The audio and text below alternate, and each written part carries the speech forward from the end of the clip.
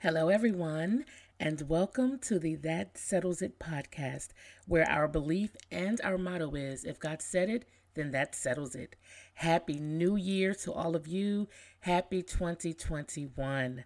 I am your host, Shondell Winfield, author, speaker, empowerment specialist.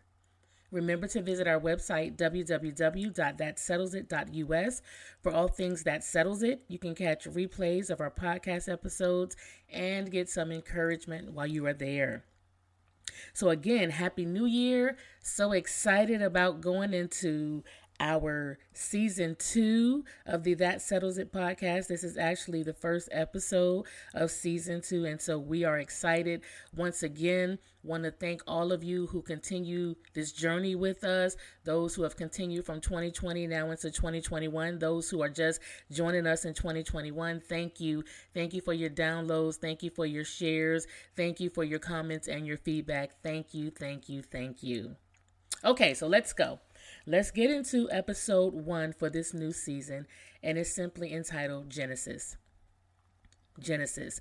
So, of course, may sound kind of cliche, but yet here we are. So we're on this 4th day of our new year, and so everything is still fresh, everything is still new.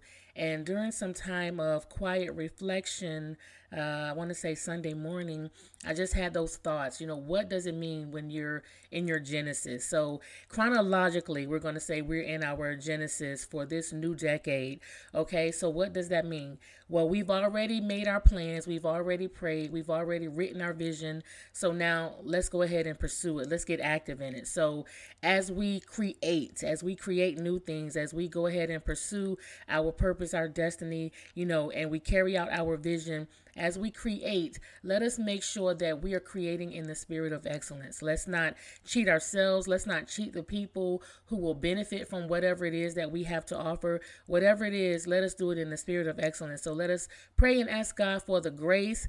We pray and ask Him to give us the strength, the endurance, and the grace to do it in the spirit of excellence, that He will anoint us afresh for the tasks that are before us. So we want to make sure that we create.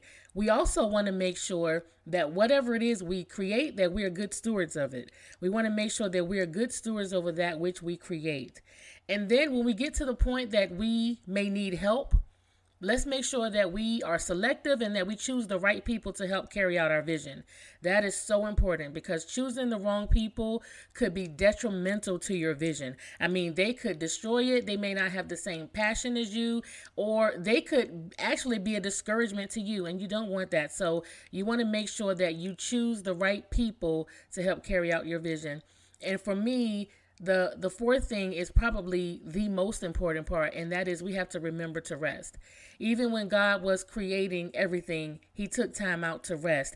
And that is going to be so important. You need to be rejuvenated. You need to be refilled. You need to be replenished, revitalized. You need virtue restored to you as well, so that your vision can stay clear, and so that you don't become overwhelmed, and so that you don't do things out of fatigue and frustration, and then you may start to rush or start to do things half-assed. You don't want to do that. So make sure that you take time out to rest. So as we go through our Genesis, our chronological Genesis for this new year, this new decade, let us remember those 4 things. Let us create.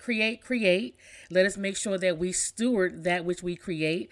Let us make sure that we choose and select the right people to go along with us in this journey and fulfilling our vision. And let us make sure that we take time to rest. Remember, if God said it, then that settles it. I am praying and decreeing that we all will have a wonderful, prosperous, healthy, successful new year.